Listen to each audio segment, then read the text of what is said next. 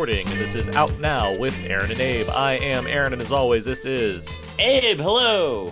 Out Now is a film podcast where Abe and I discuss new movies weekly. We also like to have these special bonus episodes, whether it's one of our fun commentary tracks, thoughts on news of the day, or something completely different. And this is something completely different. We are at the end of June 2020, to put a definitive timestamp on this episode, and we figured it's generally time where you kind of go over some of the best films of the year so far. But we wanted to change that up a bit, given how everything's kind of shaken out, given the COVID-19 pandemic, the lack of, say, summer movie season, the lack of a lot of releases in general. And we figured to best kind of encapsulate some of what we've seen in the year, we wanted to bring in a ringer, someone that has seen, a little bit more this year, and go through what we want to call and we'll get to our guests, but the way too early Academy Awards. And joining us to do that, to kind of be the main key in this factor, is our guest here from firstshowing.net, from Deutschland. It's Alex Billington. Ja, hallo, wie geht's, my friend? Sehr gut, Alex, danke. wow, you sound so German. Ja, ich bin ein Berliner. Nein. Good. Hello, Also. I'm doing good. How are you? From We're the lands of another realm. The land of chocolate, I hear. Yeah, and sausage and potatoes, and I will tell you, these cliches are true. Do they say sausage in German, or do they say bratwurst? Oh, They say Wurst, right? Yeah. Okay. Sausage sounds like such an American word to come up with. It is. Anyway, glad you're here, Just lost Alex. our German audience. Good. They're all thank you. now. They're like, sausage, ugh. Glad to hear you. How are you doing? I'm doing okay. Surviving. Yeah. Best I can. All right. That's become a very regular and acceptable answer, Alex. No, I mean, it's not meant to be jokey, although it I kind get of that, comes yeah. across that way. But like both in the sense of I don't have the virus, but also in the sense of I'm kind of trying to keep my website going, not hoping it dies on me sometime. So I mean, as long as there's new trailers for Greenland, I mean, I'm sure you'll be able to get by. that was probably the most traffic we've had in a Boom. couple See? months. Don't deny the butler. That's what I say. I know. I kept wondering, is it Butler they're coming to watch this trailer for, or is it the Comet? I don't know. Just the massive appeal for Greenland is what I assume. Yeah, maybe. Okay. It's a safe haven for when the zombie apocalypse, breaks out. I mean, that is literally the plot of Greenland. You know that, right? I had no idea. No, I was just Pretty much. Oh no, it seems like that's because like people's plans. Yeah, because I kept wondering, like, why are they calling this Greenland? My initial thought was like, oh, maybe the comet is like nicknamed Greenland. No, actually, there's a bunker in Greenland that Gerard Butler and his family is trying to get to. Got it. Okay, well, now you piqued my interest. I might head over to firstshowing.net to go check it out. Oh yeah, well, thank you. Give me that click. I appreciate it. That'll buy me a loaf of bread here next week. All right, so getting back to the swing of things here, we're gonna have what's basically a midway Academy Awards featuring films that Alex Billington has been able to see, as well as films that I've seen. I've seen a number of things as well, based off streaming and everything. But Alex, you've certainly gone to film festivals and what have you to get a good amount of film viewing in, despite what may not be released even this year at this point.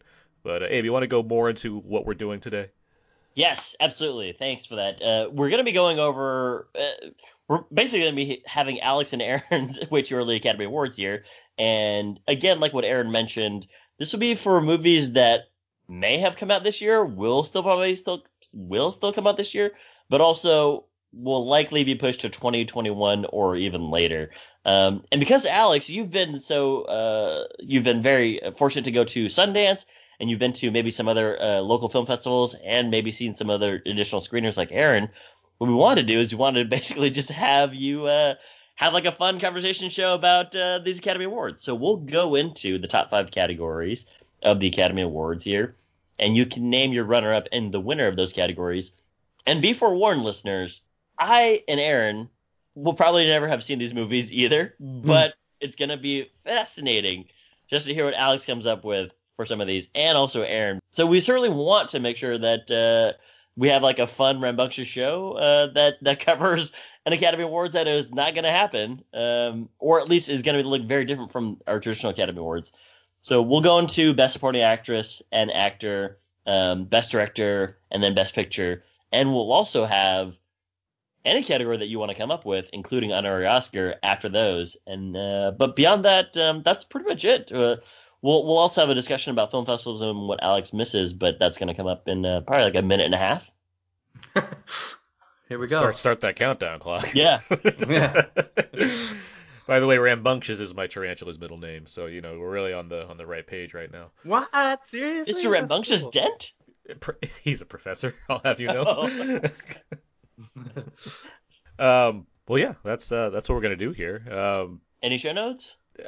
Show notes. I mean, the standard stuff: iTunes reviews, ratings. Good to get those. It helps out our show. Helps other people find our show. If you want to log on to iTunes, search for Out Now with Aaron and Abe. You can do that.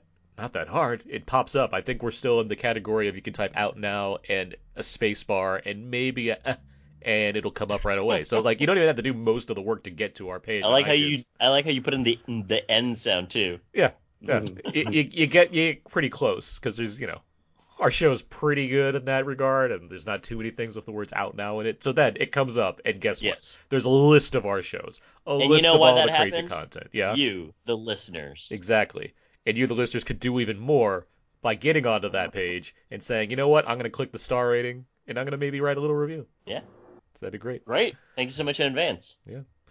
And that's it. The only other thing, we have a Jaws commentary coming. It's going to be super fun. I'm very excited to do that because Jaws is amazing. So stay tuned for that one for the month of July. And some other things in the works as far as episodes we can do. Might not be too movie focused, but in some other realms. And I think it should be some fun content. So be prepared. And, Scar. Yeah. Exactly, just like Scar. Not Yeah. Chiwetel Ejiofor's version. He doesn't sing, but the other. I forgot that he doesn't sing in the new Lion King. He does spoken word poetry, and it's like, why didn't you just sing the song? And then Jeremy Irons. You can't be Hamlet when you're trying to be Hamlet. He's a Shakespearean trained actor. He can be Hamlet all he wants to. I'd watch Chiwetel Ejiofor's Hamlet.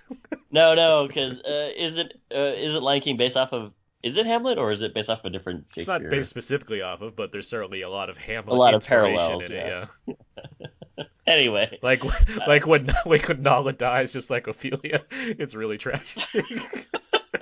She throws herself off a cliff. Oh, this got dark. Oh, did it? I'm sorry. That's not the vibe of 2020. No. Anyhow. All right. So are we jumping into it? Yeah, let's jump into it. All right. Everybody, welcome to the Way Too Early Academy Awards. We are going to be going over a lot of categories here. But the first things first is, Alex, what film festivals have you gone to this year? And I guess the follow-up question to that is, what do you miss about film festivals? And Aaron, feel free to chime in with the things that you've been to as well.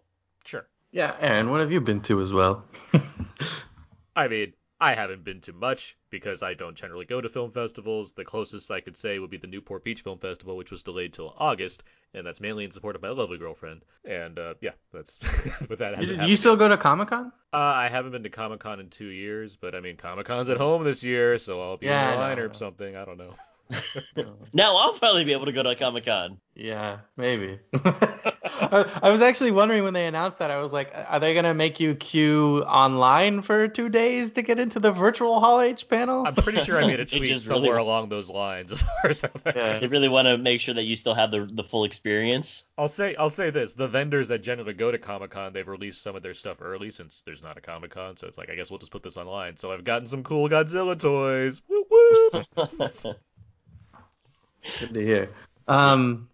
Answering the question, this year I've been to Sundance and the Berlin Film Festival. Those are the only two that happened. Mm-hmm. And strangely, I don't remember anything during Sundance. It wasn't even a discussion. I remember reading about it in China in the news in January. Although I think it was last month, there was a big article in the trades about maybe it started at Sundance too. And then Berlin, though, which was in end of February, it was on everyone's mind then. Mm-hmm. Okay. And it was one of these things where not only was everyone like, I hope we're not going to get sick by going to this, but also thank goodness we kind of snuck this festival in before everything got canceled. Because basically, as soon as Berlinale ended, which was like March 1st, I think was the last day of the festival, it was immediately like everything started shutting down. This was right around when No Time to die delayed, which was then like the signifier of like everything is going to stop. And from that point forward, it was like, well, no, nothing's going to happen. And the only other one I've done is Annecy, the animation festival. It's usually in France. It's just happening now. It's just about to end, called the Annecy Film Festival. And it's 100% animation based, and they're great. It's a great festival. It's all like focused on animation for animation nerds. And they did an online version this year.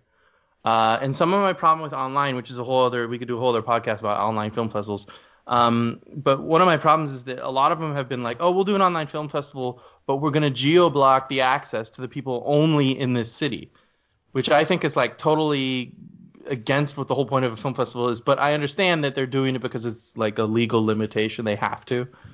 So you're saying so people could fly into the city and get a hotel and be a part of the film festival like they normally would? They just no, but I'm saying that's originally how festivals are. I mean, that's literally what the point of a festival is. You fly and you have to go to that festival. And I get it, which is like, okay, they're geo-blocking for that reason. But the point is like, I can live from here and go to the film festival, but I can't do that when it's geo-blocked online. And it's a little bit like restricting in an extreme way, because it's not like geo-block to an entire country. It's like geo-block to, the city, which is just like, whatever. Oh, that is kind of very particular. Couldn't they sell a certain number of like screener tickets or something like that? Yeah, I mean, I'm worried about having to do one of those festivals because like to queue, it's basically like Comic-Con. Like you queue online to get a quote unquote spot in the 100 seats at the screening online, and then it happens at a certain time. And like for me, that could be at midnight, and for someone else that could be at the afternoon. And it's just, and what if my internet goes out? Then I can't watch this movie in another time. Like it's gonna be crazy. But Annecy had a similar problem where I thought all of their films were gonna be online, and they had like 7 or 8 competition films. And then I went to go start watching them last week, and I was like, oh, great, I'm really excited to watch these. And half of them are only 10-minute clips. And only after the festival started did I find that memo where they're like, oh, sorry, we couldn't get the rights to show all of them online, so you can only watch these ones. Yeah, and the rest of them, they're like, oh, we only have 10-minute clips. So only if you're in the jury could you watch all of the competition films. But for everyone else, all you can see is like 3 of them, and then the rest of them are just 10-minute clips, and that's it. And it was a bit frustrating, and I tried talking to the PR people, and they're like, you have to ask your local PR people. My local PR people were like, no. So this basically leads into what I miss about film festivals, which is I miss going to them. I miss everything about the film festival experience, which is it's everything in the sense of the buzz and excitement about it, and also the buzz and excitement about not only being there, but like this is where something will happen. For example, the Cannes Film Festival, that kind of was like the beginning of the award season, more so than the fall, because Parasite being last year's example of that came out of Cannes. And I also just miss the excitement of hanging out with film people, which I know doesn't. I guess to be honest, it's not that exciting. What are you saying? What are you? Some of these people are a little sketchy, but no. I just mean like my good friends. It's kind of like the old, hey, we finally get to catch up in this town, and we always come here every year, and also just the coolness of like getting out of a film and chatting about it over wine in France, and that whole feeling is just gone now. And even if we all watch a film together, like on a virtual screener, it's just not the same. And there's just not those like lively discussions that happen. There's not the debates and I really think that the other thing that matters with film is the way you experience a film matters. And I know this is an endless debate with film critics, but with festivals, I think that's part of the experience, because in addition to the buzz, it's like the queuing is actually part of it. Like you have to queue for the new Tarantino movie for 2 hours, and then you have to get a good seat, and then you have to be with everyone else in this giant theater and enjoy it and hope that it's good, and that part of the experience matters.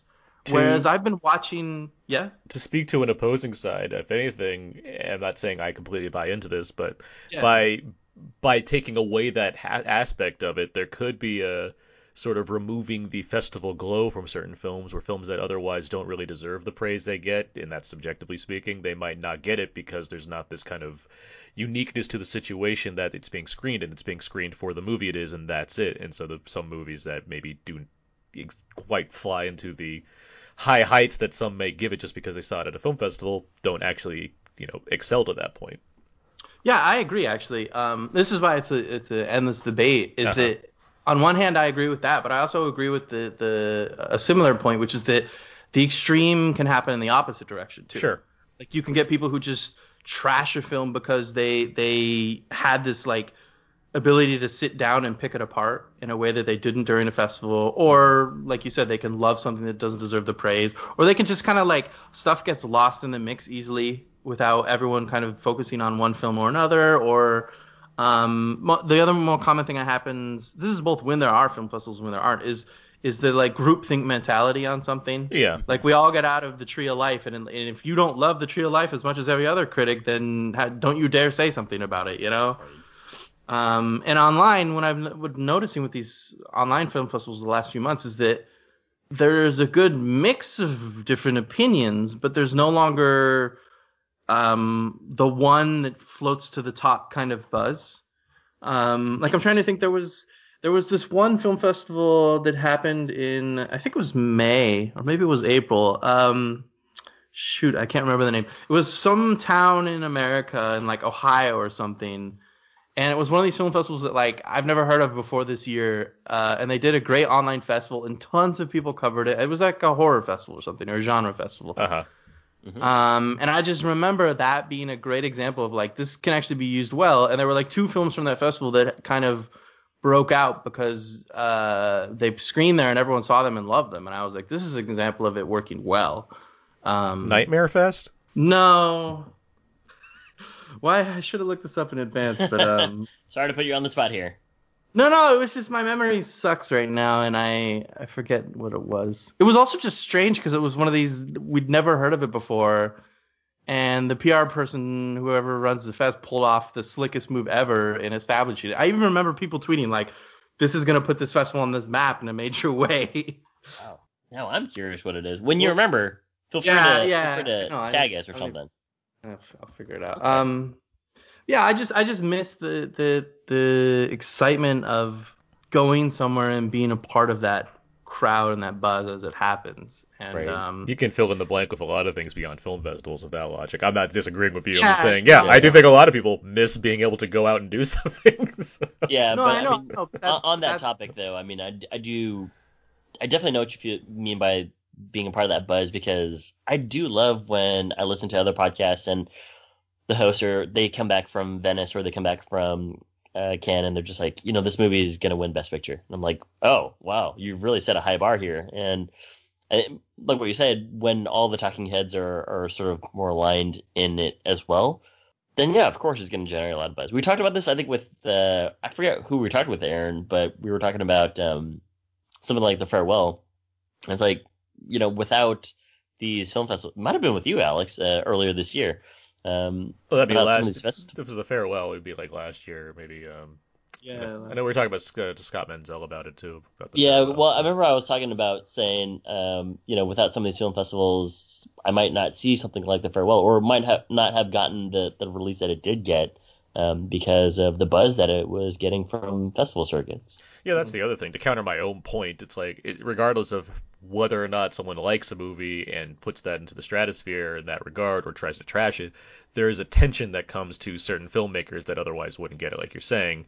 And regardless of what the opinion is, the chance for something like that to break out and allow many other people to have the opportunity to see something that's clearly special to the filmmaker, which you can say about most films and any filmmaker, but having something unique spread out and have the chance to have a lot of eyes on it, that means a lot to plenty. Yeah. Totally. This I just figured out the name of this one, the Chattanooga Film Festival. Oh yeah, that was Chattanooga. my second guess. Yeah, it was big this year. It was in May, I think. It was I remember reading tons of coverage and like that. But this is exactly what good festivals can be used for, is that kind of discovery and that kind of bring attention to these films. And I mean, part of the other reason I'm missing film festivals now is exactly what this whole podcast is about. Is just like I need new films, and a lot of what they're like putting out now is just junk, or even like Baby Teeth, which is one of my favorite films of last year, is a film from last year, which is finally coming out now this year, and it's really hard to get anyone interested in it.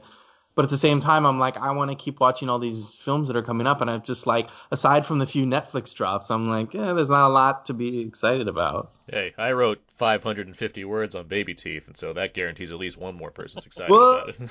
yeah, no, I'm glad. I think it's because we have nothing else to do every weekend. We're like, what is the VOD release of the week? We'll give it some extra attention. I mean, that's literally what I do. I write reviews. When we're planning. Yeah. My posts are literally like 5 reviews of VOD releases coming out that week. Yeah.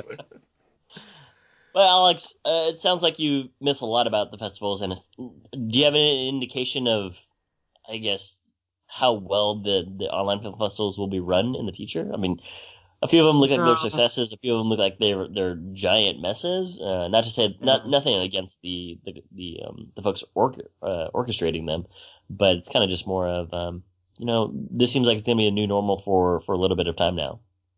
Yeah, and I had high hopes that Annecy would have been a great example of like, look, we can put everything online and it'll do well, and then even that has its problems. So now, I mean, I'm hopeful that it's a possibility. There's rumors that with Toronto in the fall that and Venice that they're going to do online screeners for press and maybe local events for local people. Yeah.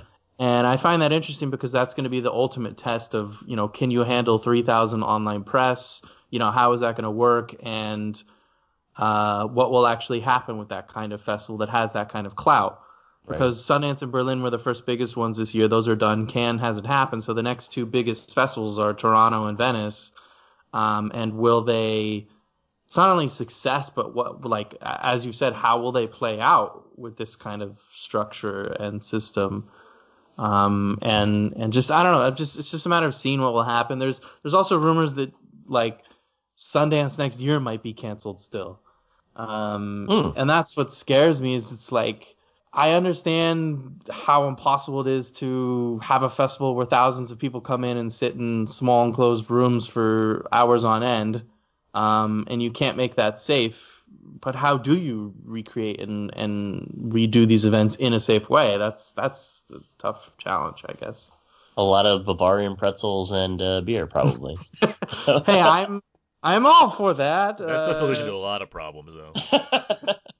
With like a really good like beer cheddar dipping sauce. Why isn't my Wi-Fi working? Let's just sit down, have a pretzel and a beer. Figure it out.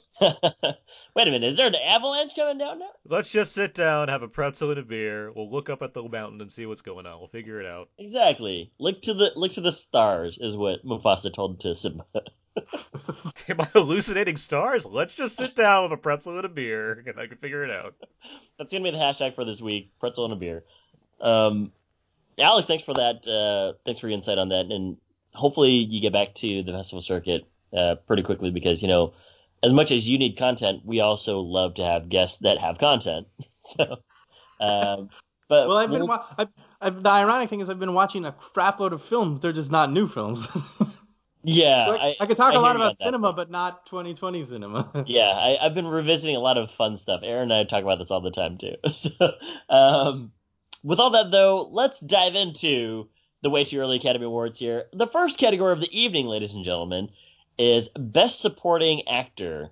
Alex, who is your runner-up and who's your winner? Actually, I'd like to hear your runner-up, and then I'd like to hear Aaron's runner-up, and you guys can both talk about your winners as well, respectively. Okay, so the supporting categories are controversial because I never know if it's truly a supporting or lead role or not. I'll yell at you if you're wrong.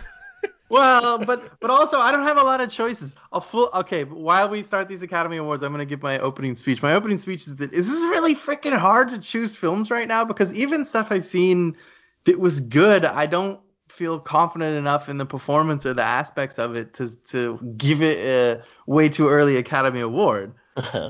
So I've struggled to produce a list of reputable choices.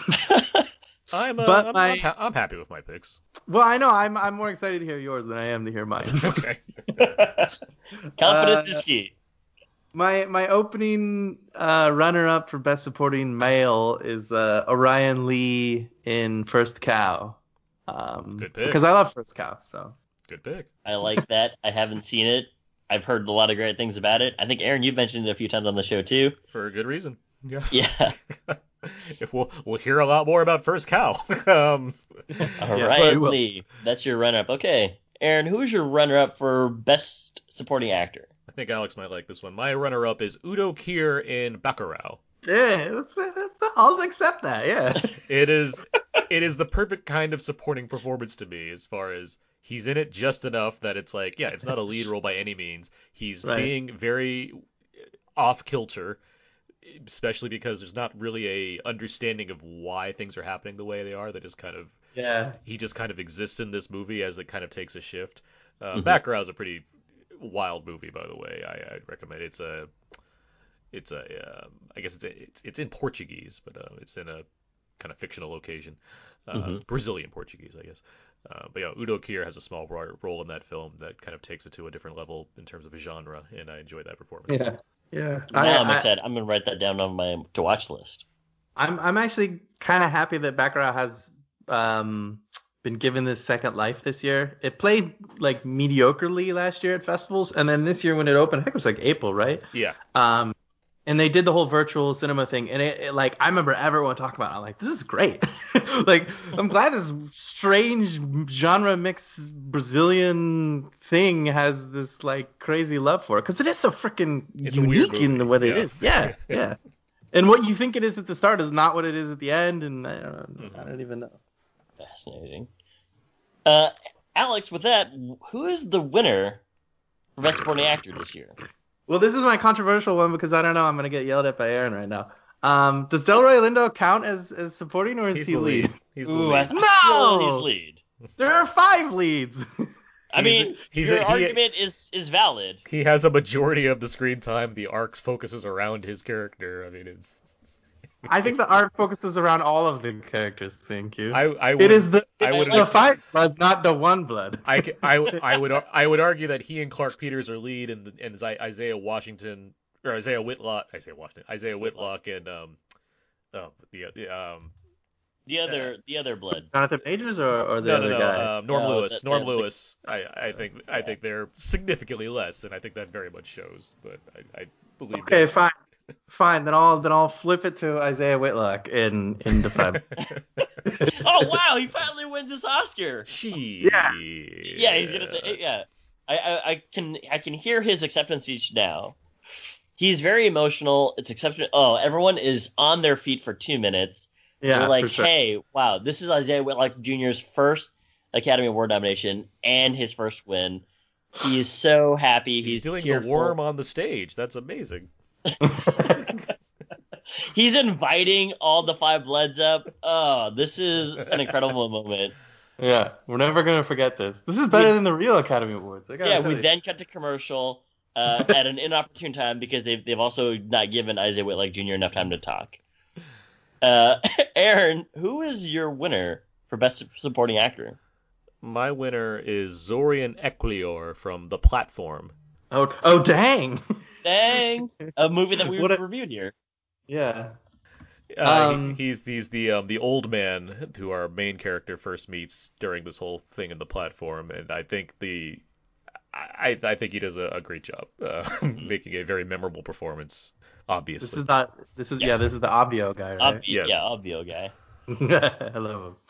This is good. I was actually considering Academy Award nomination for Zorian Equilior, and his first Academy Award win. He comes up on the stage. He's very emotional as well. He speaks 100% in Spanish, and everyone loves it. You cut to Antonio Banderas, who's crying about this. The Academy Awards then shifts over to him, and he says some wonderful things about international films and why it's important for you to watch international films. He gives a shout out to Bong Joon-ho for being a trailblazer in that, and then they cut to commercial. I like this D&D approach Abe has to the Academy Awards we're going with. Yeah. Great. And we come back after a performance from Lady Gaga, And now we go into Best Supporting Actress. Alex Billington, who is the runner-up in Best Supporting Actress? I don't. This is my challenge category. I don't have. I don't know what to choose. So I chose two, which are not actually supporting, but I'm gonna split them and call them both supporting as both the runner-ups and the. I'm breaking every rule in the rule book here. I like it. There are no rules here, Alex. Well, I don't know. I feel like I'm gonna get kicked off this podcast in 5 minutes if I don't do it right. A lead. Well, the two ladies from Never, Rarely, Sometimes, Always is my pick. Because actually, I know the main woman is obviously it's her story, and I like her performance more, but I like both of them equally because it's their connection and their performances together play off of each other, and they also know the story. That's Talia Ryder and Sydney Flanagan are their names, their real names. Okay. Because I honestly was looking through a lot of my favorites of this year, and I'm like, none of the supporting actresses stand out enough for me to truly feel they deserve a way too early Academy Award. So I'm not sure. I'm glad you're using So the full I'm curious, title. Aaron, but this the Academy Award is trademarked to a different organization here, so I have to use the untrademarked way too early Academy Awards name. Yeah, especially because this is a premium podcast. We're totally going to get into a giant legal fight. You never know, man. The Academy might be super angry. They're going to come knock on your doors. It's probably not helping that I'm using only Rolling Stone songs to edit the different intros between segments. Well, Aaron, who is your Best Supporting Actress? Allison Janney in Bad Education. Yeah, man, that works. That works. It's a solid supporting performance. Allison Janney is a good actress. It very much informs how that movie, takes different directions. So I think it really works. This is if the next category is what I assume, then I'll cycle back to this Bad Education conversation. Okay. Like it.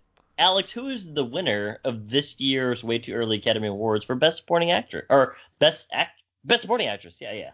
No, I don't have. This is my point. I'm taking both of these ladies. Oh, you're taking both of them. Oh, well, I forgot to do the whole time they come onto the stage together. Leads. They're both co-leads, which all. This is a first for the Way Too Early Academy Awards. We have two winners in the category for Best Supporting Actress. They both come on stage. They're both very pleased. They have no speeches prepared.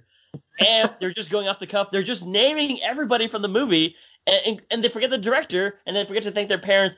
The camera cuts away to all these people just laughing. Meryl Streep is just laughing and enjoying it. She's giving them a thumbs up. Tom Hanks is giving them a thumbs up. It's fantastic. They're guided off the stage. It's ecstatic. It's a wild moment. Beautiful. Aaron, who is your winner for Best Supporting Actress? Say this right. Catronelle Marlin from The Whistlers. Dang, man, I didn't even know you've seen these movies, Aaron. These are literally the two ones I was like, should I put these on this list? I don't know if anyone will know these movies. And you're like, well, I'm going to happen to name these. Yeah. Well, the benefit of this time of, I saw this before in the pre-Bloodshot era, but there's a lot of independent and foreign films coming out, so it's easy to kind of keep those in mind as opposed to some of the more mainstream stuff, especially since either the mainstream stuff was canceled or just not the best of the mainstream stuff since it's early in the year. But I really like this movie a lot because it's this fun neo-noir that has a lot. It's a lot of I can look at it as early 70s, late 60s new wavy kind of thing that happens to be from Romania. At the same time, there's a lot of Soderbergh in this movie as far as how it's kind of set up, and in a cool factor, or in a cool to an extent, but more in how it's kind of framed, I guess. There's a lot of edits to perspective and flashbacks and that kind of thing, and I think it really works in the film's favor. And you have a few. There's a couple performances in there because one is the main character's mother.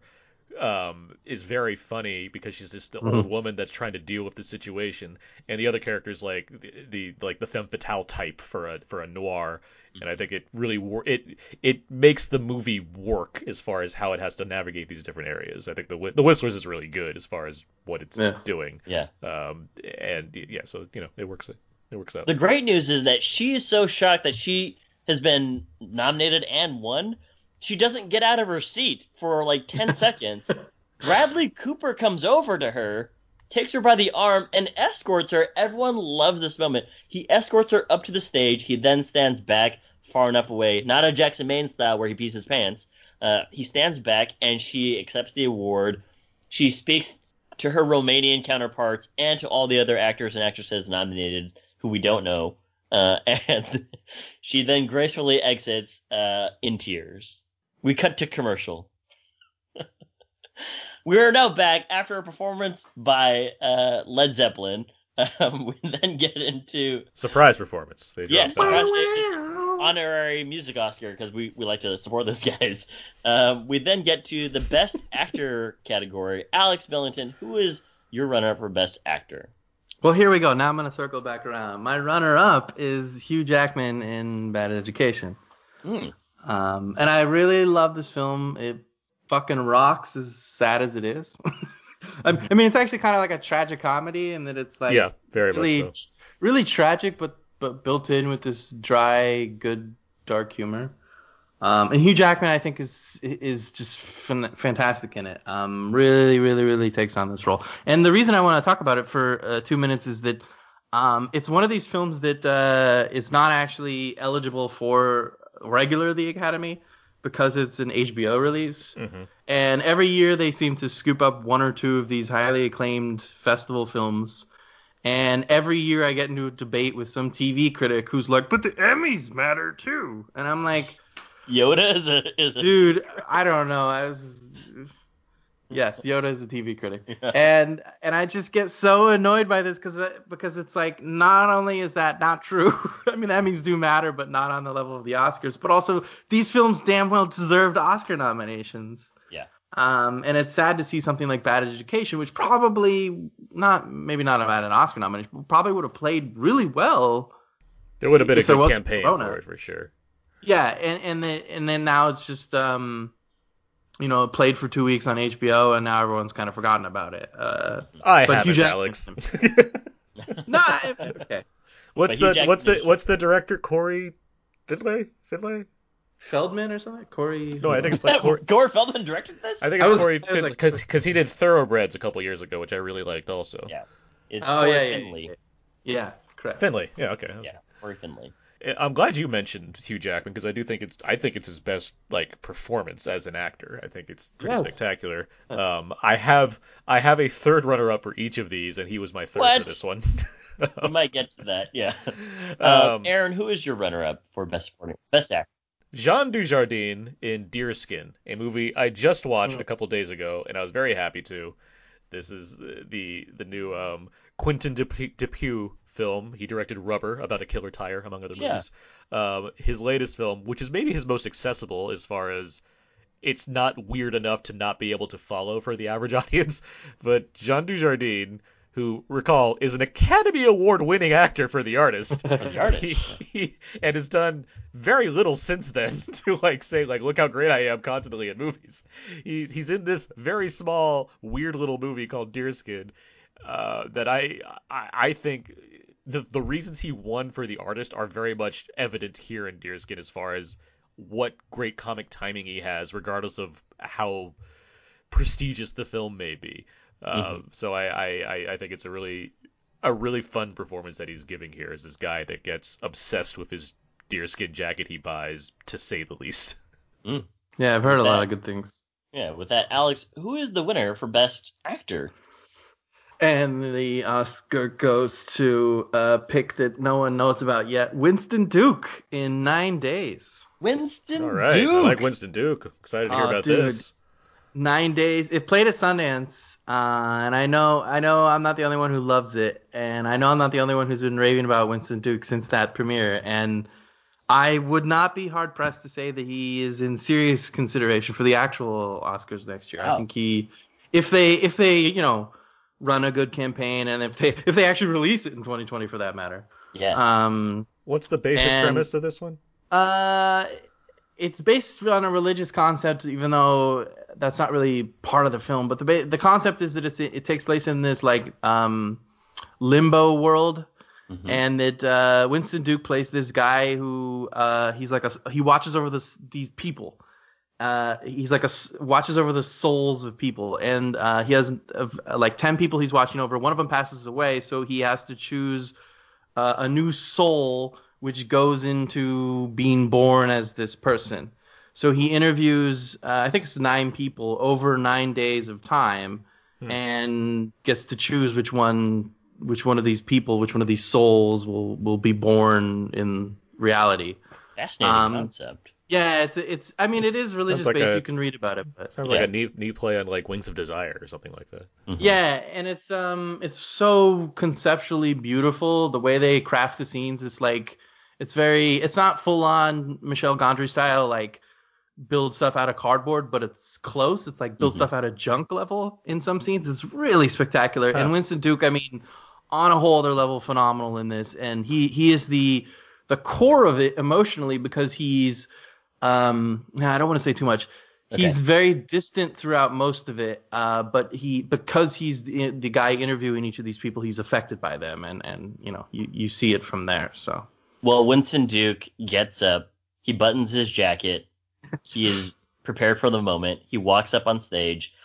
They cut to Zazie Beetz and Bill Skarsgård, his co-stars, and Benedict Wong, and everyone is cheering him on. He gives a very moving speech about how he grew up watching movies and how this is a dream come true. He thanks everybody. Benny Wong puts both pinkies in his mouth and starts whistling really loud. The whole theater hears it. And they cut to Benny Wong, and he's just like, he has no hair because he's preparing for another role. And that's how Winston Duke wins his Academy Award. Aaron, who is your winner for Best Actor? It's Delroy Lindo for Da 5 Bloods. Yeah. I think he's fantastic in the movie. It's a well-earned Oscar given his career, but besides that, just the performance in general for this film, I think, is pretty great. So we've talked about Da 5 Bloods to a long extent previously on this podcast, so I don't need to go too far into it. Right. No, this is why I had chose him for the wrong category, is because I other than these 2 performances I mentioned, he's my other favorite of the year so far, for sure. I don't know how anyone can watch Da 5 Bloods and not be blown away by his performance in that. I agree. Yeah. When they showed the clip of Delroy Lindo for when they're talking about all the 5 nominees, the crowd gives him a rousing applause. So much so that they basically just cut to him, and he has to get up and give a hat tip. And then he wins the Academy Award. He walks up on stage. He's also very well composed. He speaks about how important this film was for him. He gives a shout out to Spike Lee. Spike Lee gets up from his chair, does a full backflip, lands right back in his chair, gives a thumbs up. Spike Lee is also wearing a full pink outfit, or I'm sorry, a full purple outfit again. And then he goes on and thanks the rest of his cast members. He gives a special shout out to Jonathan Majors, who he says is a special young talent coming up, and then he walks off stage. I'm really loving your description. Yeah, that's because he rolled a 17 on the dice. That's why all those things happened. Strong power move. We then move into the Best Actress. Alex, who is your runner-up for Best Actress? My runner-up is Elizabeth Moss from The Invisible Man. Ooh. A film that was probably people remember this as probably one of the last films of this on the theater. Yeah. One of the last big hits of it, because it was early February. But yeah, I mean, it was certainly doing its thing. It was making money. Probably the most well-reviewed major movie release that came out at that point. Mm-hmm. Aaron, who is your best actress nominee? Nicole Beharie in Miss Juneteenth. Miss Juneteenth, got it. It's also heard great things. Yeah, that movie. Like the movie it's good. But that's like the key is this performance from a person that's kind of like had glory and then got knocked down like several pegs and is trying to do the best for her daughter. So it works really well in that regard. Is this something you actually recommend? I don't want to say people see, but should I see Miss Juneteenth? I mean, I've heard good things from a lot of people. I'm just curious what you think, Aaron. Like, yes, should I go watch it tonight? I recommend it. I think it is a good movie. Okay. Alex, who is your winner for Best Actress this year? Here we go. My Best Actress, way too early Academy Award goes to Tsai Chin from Lucky Grandma, the 83-year-old badass actress from China. She is awesome, and Lucky Grandma is a fantastically wicked but cool film. Yeah. I dig my it. choice. She walks up on stage, no cigarette in mouth this time. She looks wonderful. She's very, very charming in her speech. She says everything mostly in Mandarin. Is she Cantonese or Mandarin? I don't know. You don't know the ins and outs, Alex? I didn't No, do she all speaks my Mandarin. research. Yeah, she's from Shanghai, so she speaks Mandarin. It's lovely, and the thing is, when she's done, she says a very Chinese. She says a proverb in Chinese that gets sent around the world for the next 4 days because it's so profound. Wow. Yeah, it's pretty great. Aaron, What a who's your moment. winner for Best Actress? As Alex mentioned, it's Moss for Invisible Man. I think that as far as a kind of commanding lead performance in a film like that, and based off just what's available this year so far, I think that does the job. Like the movie revolves around. It has a very specific take on this Invisible Man story, and it requires a performance that has to be many different kinds of shades as far as frightened, terrified, empowered, borderline insane. Like there's a lot going on there, so that's stands out. Well, everyone knows who Elizabeth Moss is, so everyone's very excited for her. But they specifically cut to John Hamm, her co-star from Mad Men, and she gets up and she gives a really moving speech about how people should pay more attention to television stars as well. And then she exits the stage and gets her name engraved on the plaque. Cut to commercial. Very uneventful win. I'm like trying to. I'm also running into like the Academy Awards thing where like I need to speed things up. Blame the Scientologists. Tom Cruise is so excited. Now we move into Best Director. Alex Millicent, who is the runner-up for Best Director? My runner-up choice for Way Too Early Academy Award Best Director winner is Kelly Reichardt for Tie. I have the same. Woo! Woo-hoo. I really, to spend 1 minute talking more about this film, I really love First Cow and the way she directs it because there's this light, like, friendliness to it that makes such a difference with it. And especially when it gets into the baking part in the middle, you're like, this film is so happy. Mm-hmm. And it's not what I expected from it. And I'm not a big Kelly Reichardt fan, to be totally honest with you. And this film just won me over. And I think she deserves that acclaim for the way she handled this story and handled the relationship between the two characters, and everything about it is just delightful. Aaron, you want to add? I agree. I mean I do. I mean there's not too much to add as far as where this goes because First Cow is just really good. I hope that we can have a bigger episode on it someday because I do think the movie is worthy of that discussion. I know it comes out on digital in July, so you'll have a chance to see it at some point. But only no, if you serve biscuits to everyone who's listening. And oily cakes, of course. Yes. But no, there's just such a with honey. There's a reason this movie's rated PG, I guess is the best way to put it, as far as the kind of sincerity that comes with it and how it tells this story. And even the ending hit me in a way I was not expecting. So I mean, it really works, and it's very. There's a roundaboutness to how this film plays out that I was really surprised by. Well, I look forward to watching it then. With that, Alex, who is the winner for Best Director? My Best Director Oscar winner, way too early for this to win, but I'm going to choose it anyway. Shannon Murphy, director of Baby Teeth. Silence. The whole everyone's just silence. Yeah. Well, no, I love Baby Teeth. What is Baby Teeth? It just came out last weekend on VOD. Mm-hmm. Oh, you want to know more? Yeah, it's an Australian film, and it's her first feature. I just interviewed her too, so I know about it. It's her first feature. She worked in theater and television before making this film. And again, similar to First Cow, the way she handles the story, the way she brings this levity to it, and the way she kind of handles I think it's like 4 or 5 main characters in this is just really. I told her in the interview because I wanted to dig into this. I found this film to be something like she directed her 5th or 6th film, and yet it's her first. And it was really impressive to see that, and really, really moved me. in a lot of ways. And I was desperate to interview her because I just when there's a film I love and I think the person who made it is really talented, I'm like, I need to speak to you and I just want to do an interview with you because I think you're awesome and I want to pick your brain for 15 minutes. Abe, you Well, know she those get yeah, you know those movies that where it's like it's a love story and one of the characters is like not good for the other person, like very clearly. kind of like offbeat. Yeah. Yeah, that's what this movie is, and it does it really well. I mean, I dig it already. I looked at the poster and I read the synopsis, and I'm like, I need to see this movie. So But good. Shannon gets up. She smooches her husband, Daniel. She gets on stage with her Australian accent. She's beaming with pride and joy. She is not as crying emotional, but she's like ecstatic emotional. She gives a speech about how people pay attention to Nicole Kidman. It's very funny. She talks about Nicole Kidman and Russell Crowe, and nobody ever cares about the directors of Australia.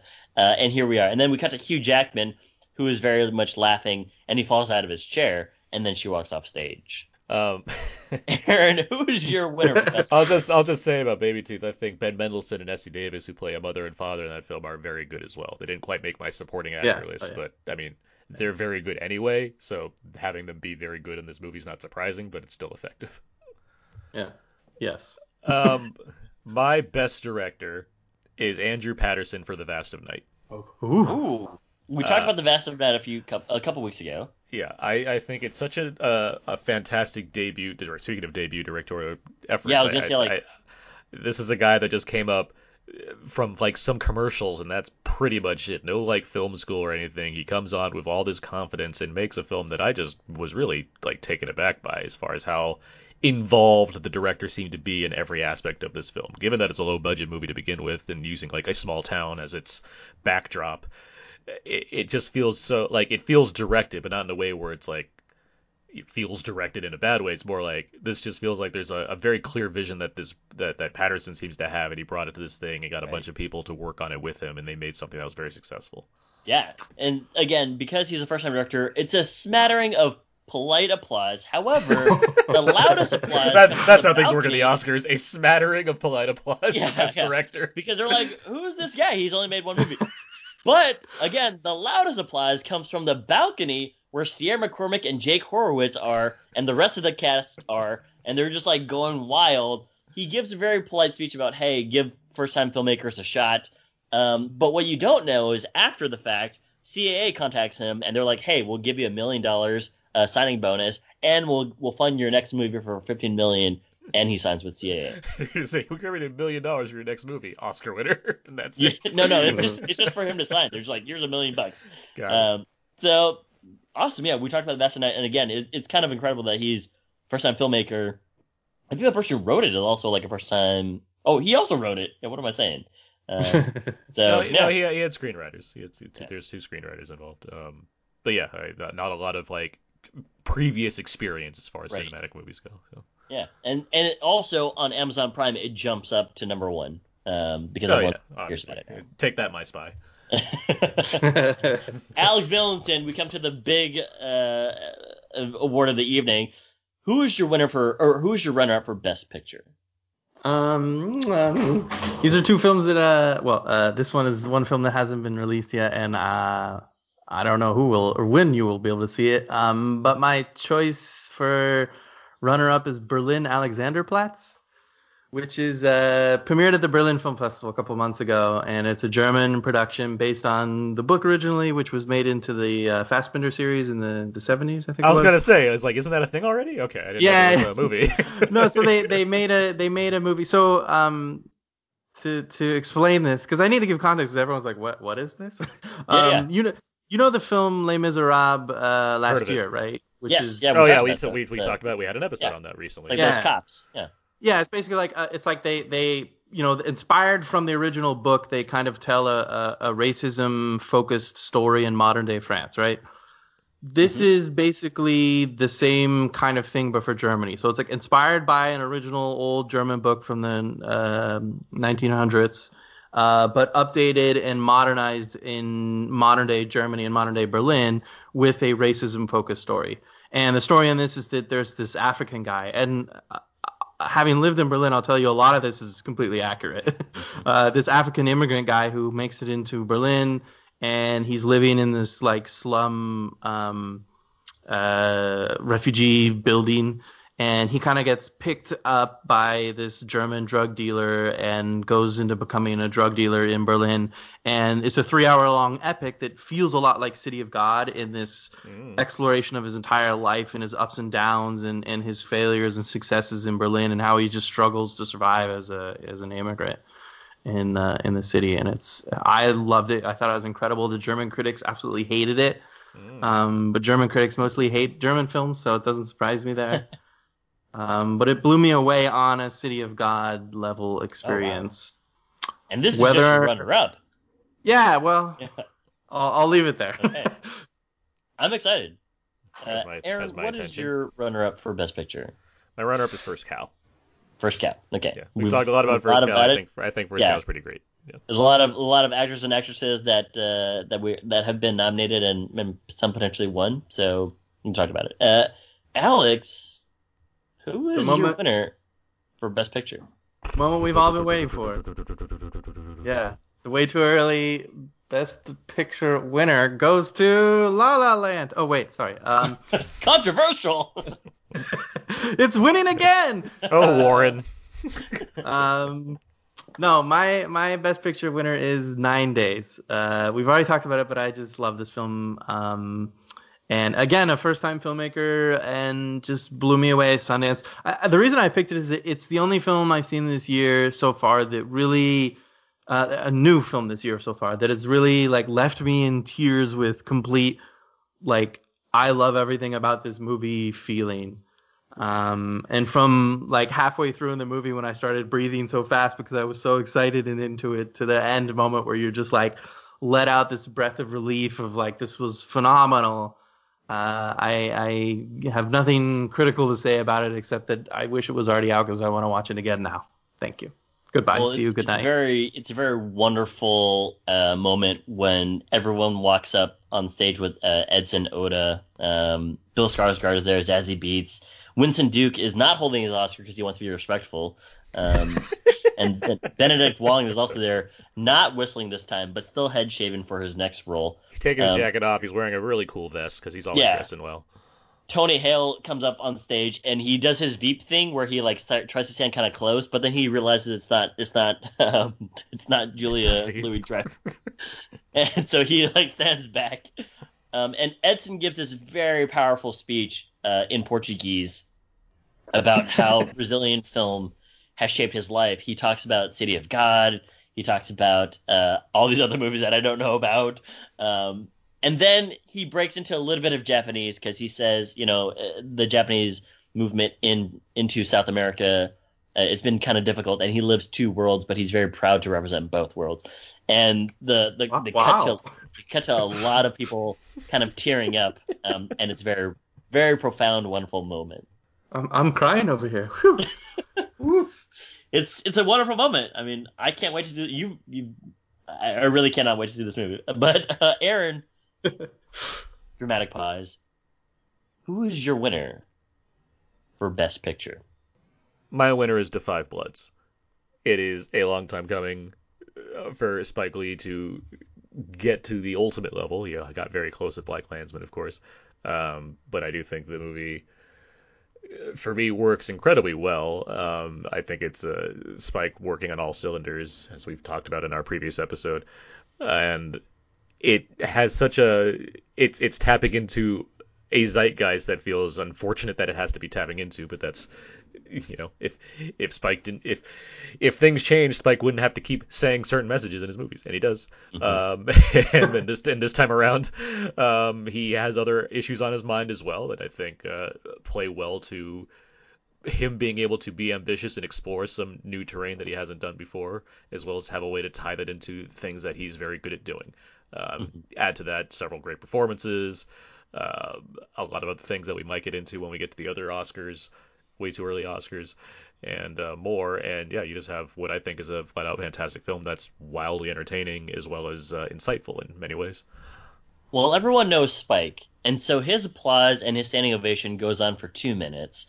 He gets on stage with everybody on the cast: Deborah Lindo, Jonathan Majors, Clark Peters, Norm Lewis, Isaiah Whitlock Jr., Melanie Thierry, Paul Walter Hauser is there too. Jasper Pakakonen can't make it, but he'll give an interview later that praises Spike Lee. Johnny Nguyen is there, and then so is Van Veronica No, who plays Hanoi Hannah. Mm-hmm. He gets on stage, he gives he gives a speech and says it's about damn time.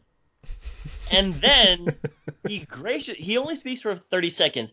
He gives the mic to Melanie because he wants his actors to be highlighted as well. She gives a speech in French. It's very nice. She passes it to Paul Walter Hauser, who gives a speech about it's being unbelievable working on this, and he can't wait to work with more people. He's still starstruck. He then gives it to Van Veronica No and also John Nguyen. They both speak in Vietnamese. It is a very nice moment. This movie has with the photo of this for Hollywood Reporter after the fact is that it's the most diverse cast photo of the Academy Awards tonight, and it's a great moment. That sounds nice. Yeah, that sounds really nice. I was wondering, has he not? Sorry. No, please. No, has Spike not won an Oscar? No, he won screenplay. He won screenplay for BlacKkKlansman. Yeah. Oh, He's been nominated a couple times. One for Do the Right Thing for screenplay, not for director, because. And I think that he has an honor. Dude, how? The more of his movies I watch, I'm like, this is fucking great. How does he not have like 18 Oscars by now? It is strange, but yeah, he had a screenplay one for Do the Right Thing. He had a Best Documentary nom for Four Little Girls, and he won an then he won an honorary Oscar in 2016 or 17, and then then he hit big with BlacKkKlansman and got for writing. He won for writing, and then other noms for like picture and director. Was he up for director? I think so, right? For which one? For BlacKkKlansman. I don't know. I don't feel like he was up for a nominee for best directing and best picture.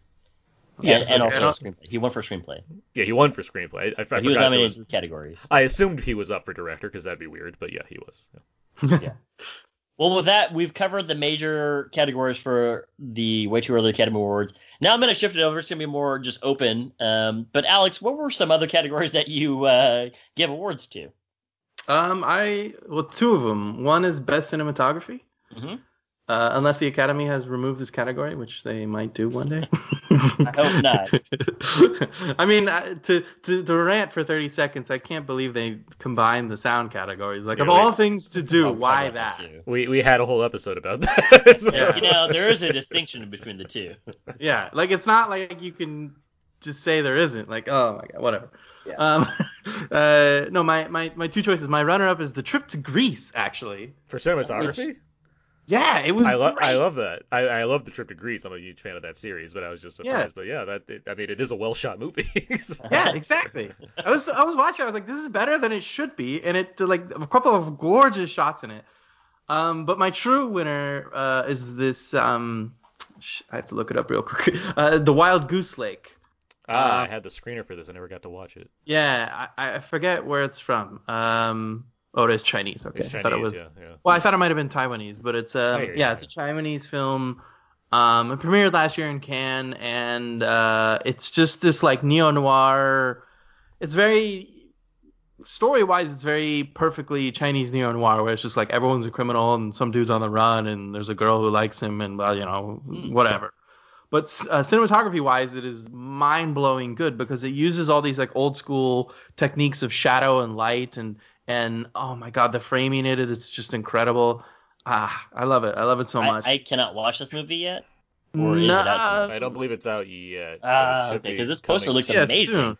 I'll see if my screener might still work. I'll see if I can still watch it. Let me know. Give it to you. Let me know. Yeah. I thought it's supposed to be out this year. Just don't know. It came out in like February in America. Oh, okay. It came out like on a limited release, and I think maybe on demand, but I know it did come out though. It came out earlier in the year. Yeah. Okay. Best cinematography. Nice. I like it. That's one of my favorite categories as well. I had a couple for cinematography just to shout out, but I mean Vast of Night came to mind, Defied Bloods, because Newton Thomas Sigel did do a great job of that movie. But I wanted to mention Gretel and Hansel, also the Oz Perkins movie, because it to be successful at like imitating Malick in some way, like that that's impressive to me, especially for a genre movie such as this, which I thought was okay overall, but I did like the look quite a bit for that movie. Yeah. So. Cool. Nice. Costume design is Emma. That's where I went there. Like, That's where you went? Okay. Yeah, Costume I don't design. because I'm so generally against like costume period films that get the best costume design. So the fact that this one stood out so much, I think, was impressive enough to be like, yeah, that's sure, why not? Like it looks particularly good. Wait, Like for what we which say one? every year, For period Emma. pieces win a lot. Oh, right. Emma. I didn't have a costume. And also the true That's history of the Kelly Gang. Right. I think that one has because it's set in a certain time period in Australia, and you have to mix like traditional Australian garb when it comes to like the police officers we see in there, the random folks that are living in that the kind of desert region, and just the stuff that Ned Kelly was wearing, because he's quite the character and he wore different kinds of things, and that they having to kind of construct costumes to fit for that and fit for that kind of history, I think was effective. Essie Davis is in that movie. Yes, she is. Yeah, Australia is doing good for people this year. So. Yeah. I mean, we heard from from Alex's best director that she wanted to highlight Australia film. So there's a category that our friends at the Battleship Retention podcast have where it's the Bruce McGill Award for best performance under 15 minutes, and but that's in reference to Bruce McGill in The Insider because he's fantastic in that movie. And he's only in it for like so long. Russell Crowe is almost that, like, right there. He's in it for just over 15 minutes, so it doesn't quite count. But he has such a great history of the Kelly Gang. Yes, he has such a great like minimal performance in that movie where I'm like, where's this guy? This guy's great. Like I miss this Russell Crowe where he just come in and slay scenes like this. Right. It's almost like a whatchamacallit, a Colin Farrell in Finding Neverland, where it's like, this is the best part of the movie. You mean Saving Mr. Banks? Saving Mr. Banks, yeah. I can understand confusing those two, though. I get where you're coming from with that. Alex, did you have any more categories, or Aaron, did you have any more categories? Yeah, I only have two more quick ones. Yeah, hit it. First off, my best foreign film is the Swedish Georgian production And Then We Danced, which is fantastic as well. And then my other two I have to name in the category of best documentary. Because of all films I've seen, I've probably seen more documentaries than I have features from this year. But my runner-up is The Truffle Hunters, which is what do they do? I've heard about this. Yeah, it's about the dogs who hunt for truffles in Italy. And it's so cool because it's just this like incredible static shots, like not all static, but they put the camera somewhere and they just like let it play for 5 minutes. Or there's a couple POV shots where they put a camera on a dog's nose and it follows it around. It's amazing.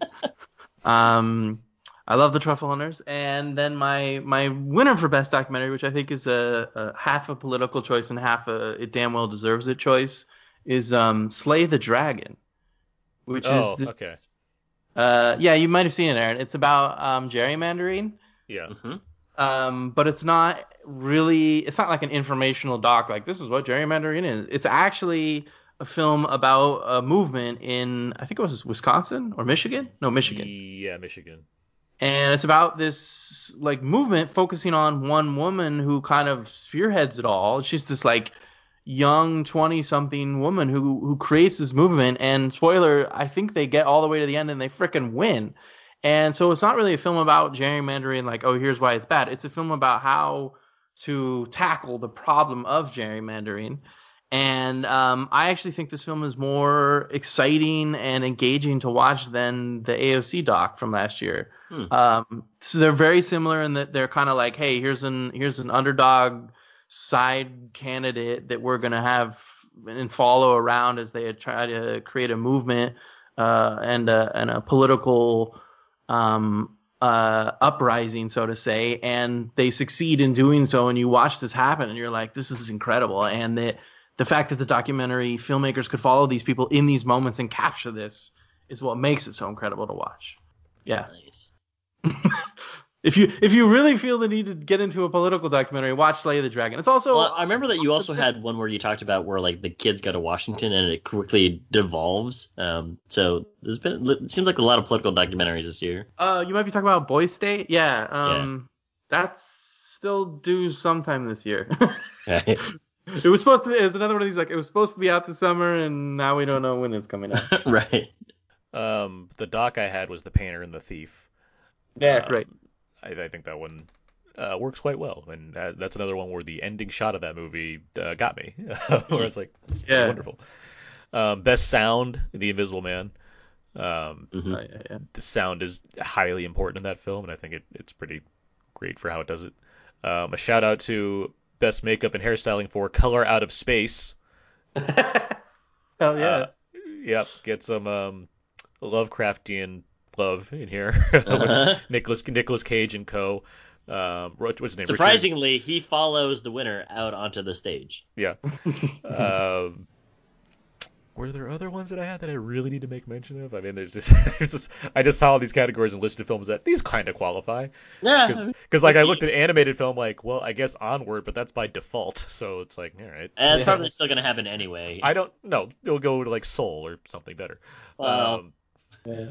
That's it. We don't dislike Onward. It's just more like I know there's other animated films that I'm interested in seeing this year, including the other Pixar movie that's But going to again, probably be like this better. point in time.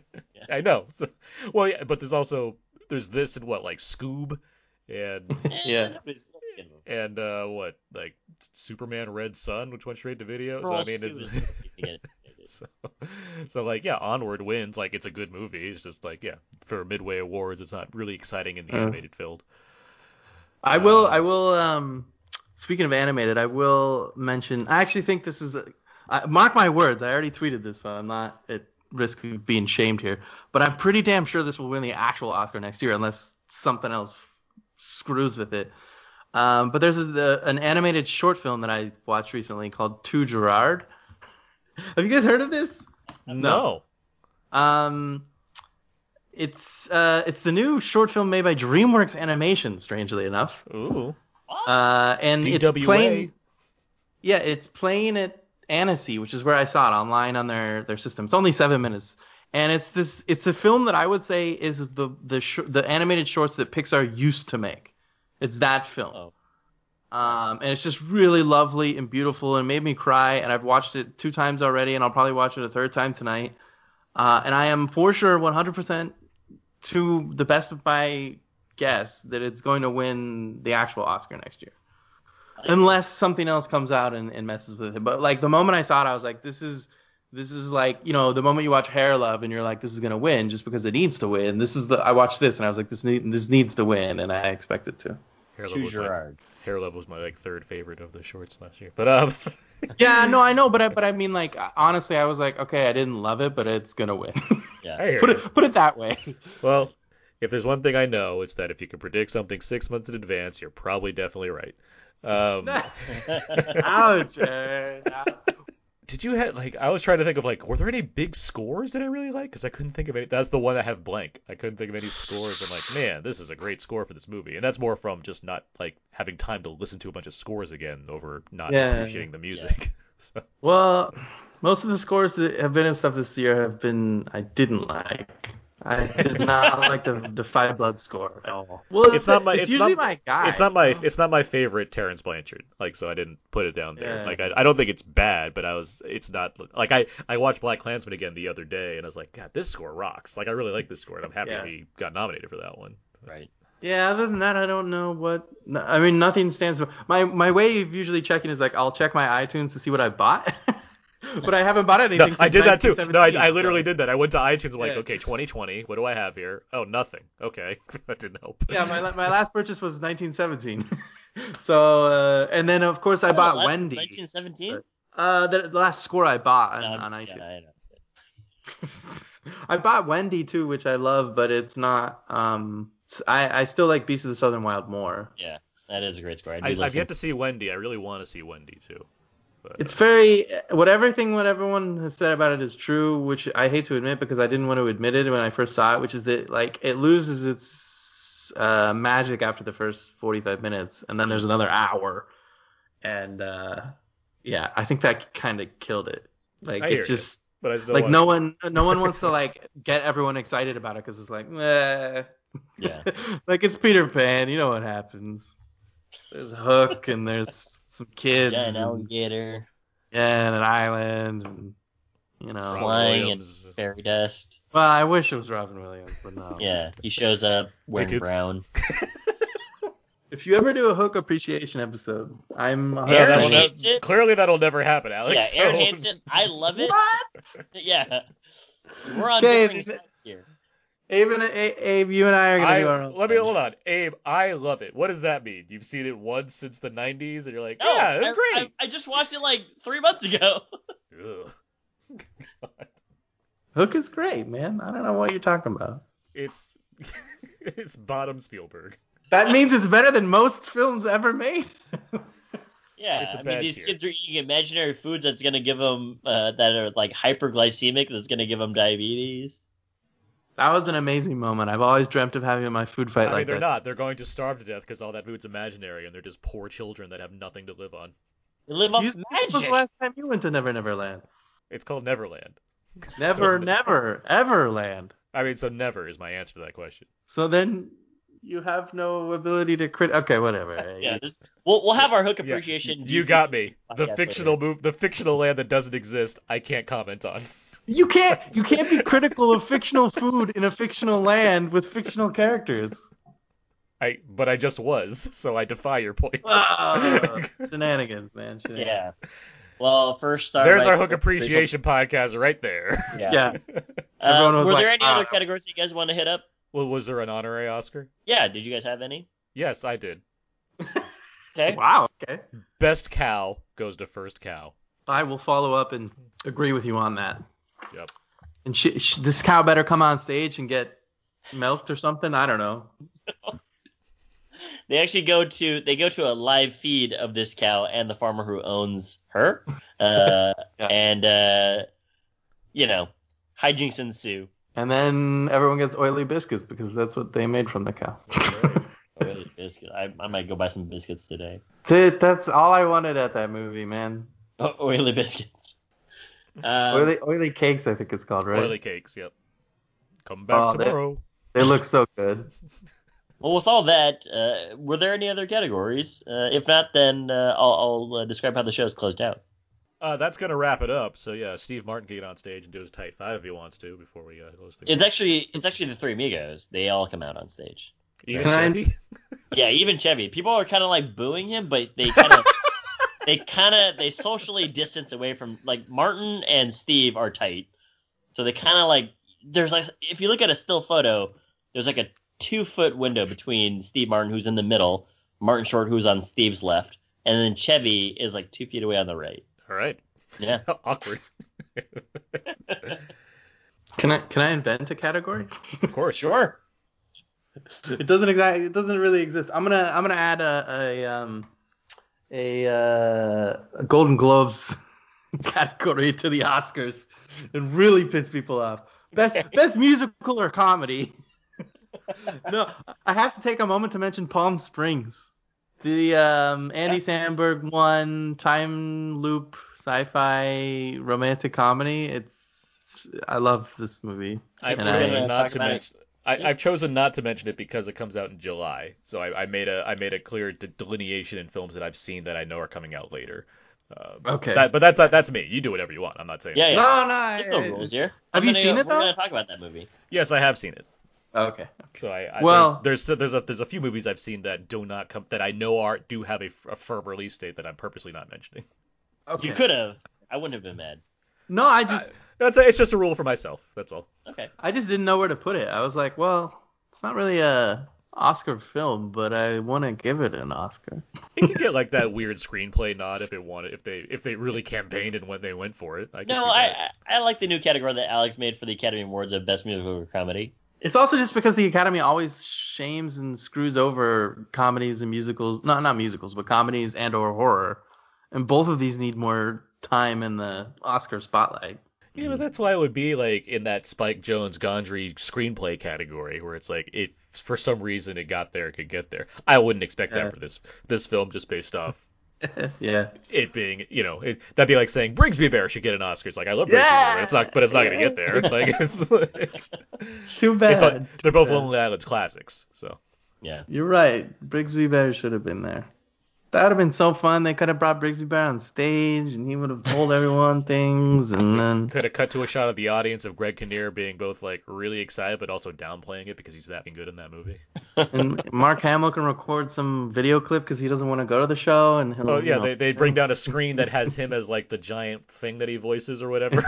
yeah, the sun, right? Yeah, the sun, I think. Yeah, right. In conclusion, Brigsby Bear is great. You should definitely check it out. Well, that concludes this Way Too Early's Oscars then.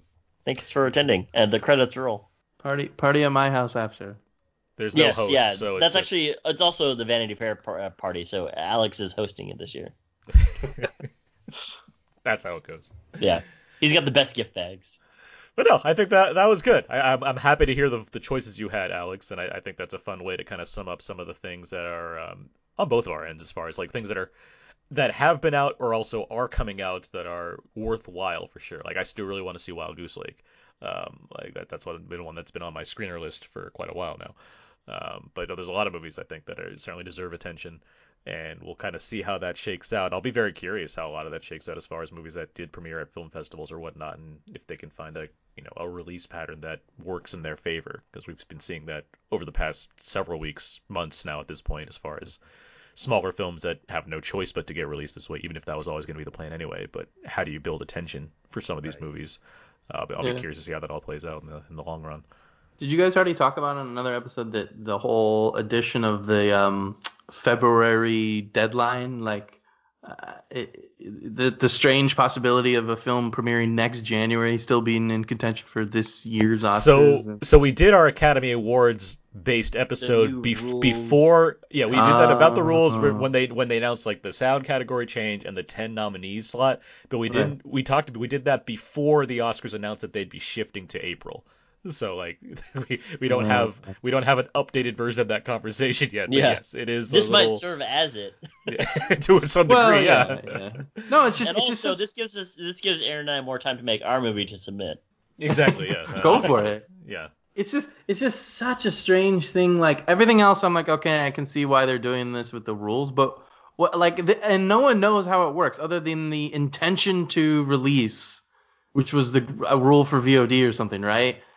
And it's like, what, like, so I made the joke on Twitter. It was a joke, but it's also serious, which is like a movie could premiere at Sundance 2021 and open in February and still be in the running. And it's just like, it's just so weird. I don't know how extra 2 months in the next year are supposed to solve this year's problem, but I don't think it does at all. I think it's a pretty lame decision, honestly. I don't even think they should have shifted the date of the Oscars. It's like you deal with it how you deal with it. Like it's just because what it is. Like because it's like hopefully by the end of the year. Because what happens in the years to come too, right? Like that's exactly. That's weird to me. It's like, are we just shifting everything now because of like? There's a lot of just responses to this that feel like they don't know what they're doing and they're making like the fourth best choice when it's like there's some clear like things you could do, just make it easy on yourself. Yeah, I mean you could do what we did. We just had a really great Oscars here. Yeah, exactly. Like it probably was pretty great, you know. Like when I listen back to it, I'm gonna feel all these warm fuzzies. Well, thank you, Wade, for putting this all together. This is a very elaborate show. I like the scenery. The chandelier in particular seemed very expensive, but also very fitting. Also, I forgot to mention, everyone's main course tonight was your choice of chicken or fish. No vegetarian options. Risky. The vegetarian option was, and we also had a vegan option as well. So yeah, it's a full 9. You know, Alex, your tuxedo you can keep it. Aaron, your limo is on the house. All right, I just get it off. But mine's not. What? Your flight was comped. To fly from Germany. I damn well hope so. I love that movie, Defy from Germany. It's controversial because of all the landmines in the airplane. That's a movie that we should make. Landmines in the airplane? Yeah. Yeah, that'd be fun. Yeah. All right. Well, that's it. I think that's going to do it for this week's episode of Out Now with Aaron and Abe. You can find all of my work at my personal blog at codeofzeke.com. Everything I do ends up over there. I'm also writing at We Live Entertainment and Blue Reviews over at whysoblue.com. You can also find me on Twitter at AaronsPS4. Abe? I'm more fun stuff over my Instagram, abe.mua, and twitter.com/walrusmoose. Hashtag way too early Oscars. Alex Billington, where can people find more of your work online? I'm at First Showing, and at First Showing. Simple enough. Anywhere, just type it in somewhere and it'll work. Great. Feel free to find more episodes of Out Now with Aaron and Abe over on iTunes, Audioboom, Spotify, and Stitcher. SoundCloud, Podomatic, or HHWLOD. Feel free to email us at outnowpodcast@gmail.com. Let us know the films you think should win Way Too Early Academy Awards. Or you can write us on our Facebook wall, facebook.com/outnowpodcast, or tweet at us at twitter.com/outnow_podcast. And of course, our Instagram page where you can find all these speeches in full, probably quotation marks, at Instagram.com/out_podcast. And yeah, once again, hit us up on iTunes as well. Give us those ratings and reviews. That'd be very much appreciated. Thank you. Alex, thank you very much for joining us. Thank you, Alex. Thank you for inviting me and flying me all the way over there. It was wonderful. Yeah. For sure. We were happy to have you. I was happy to be there. And thank you, the Academy of Aaron and Abe. Oh, we should definitely thank the Academy because we don't want to get sued. Yeah, I will not thank Please the don't Hollywood sue. Foreign Press, just to say. But yeah, that's gonna do it. Until next time, so long. And goodbye. The Academy Award for Good Times goes to you. Yeah, the Academy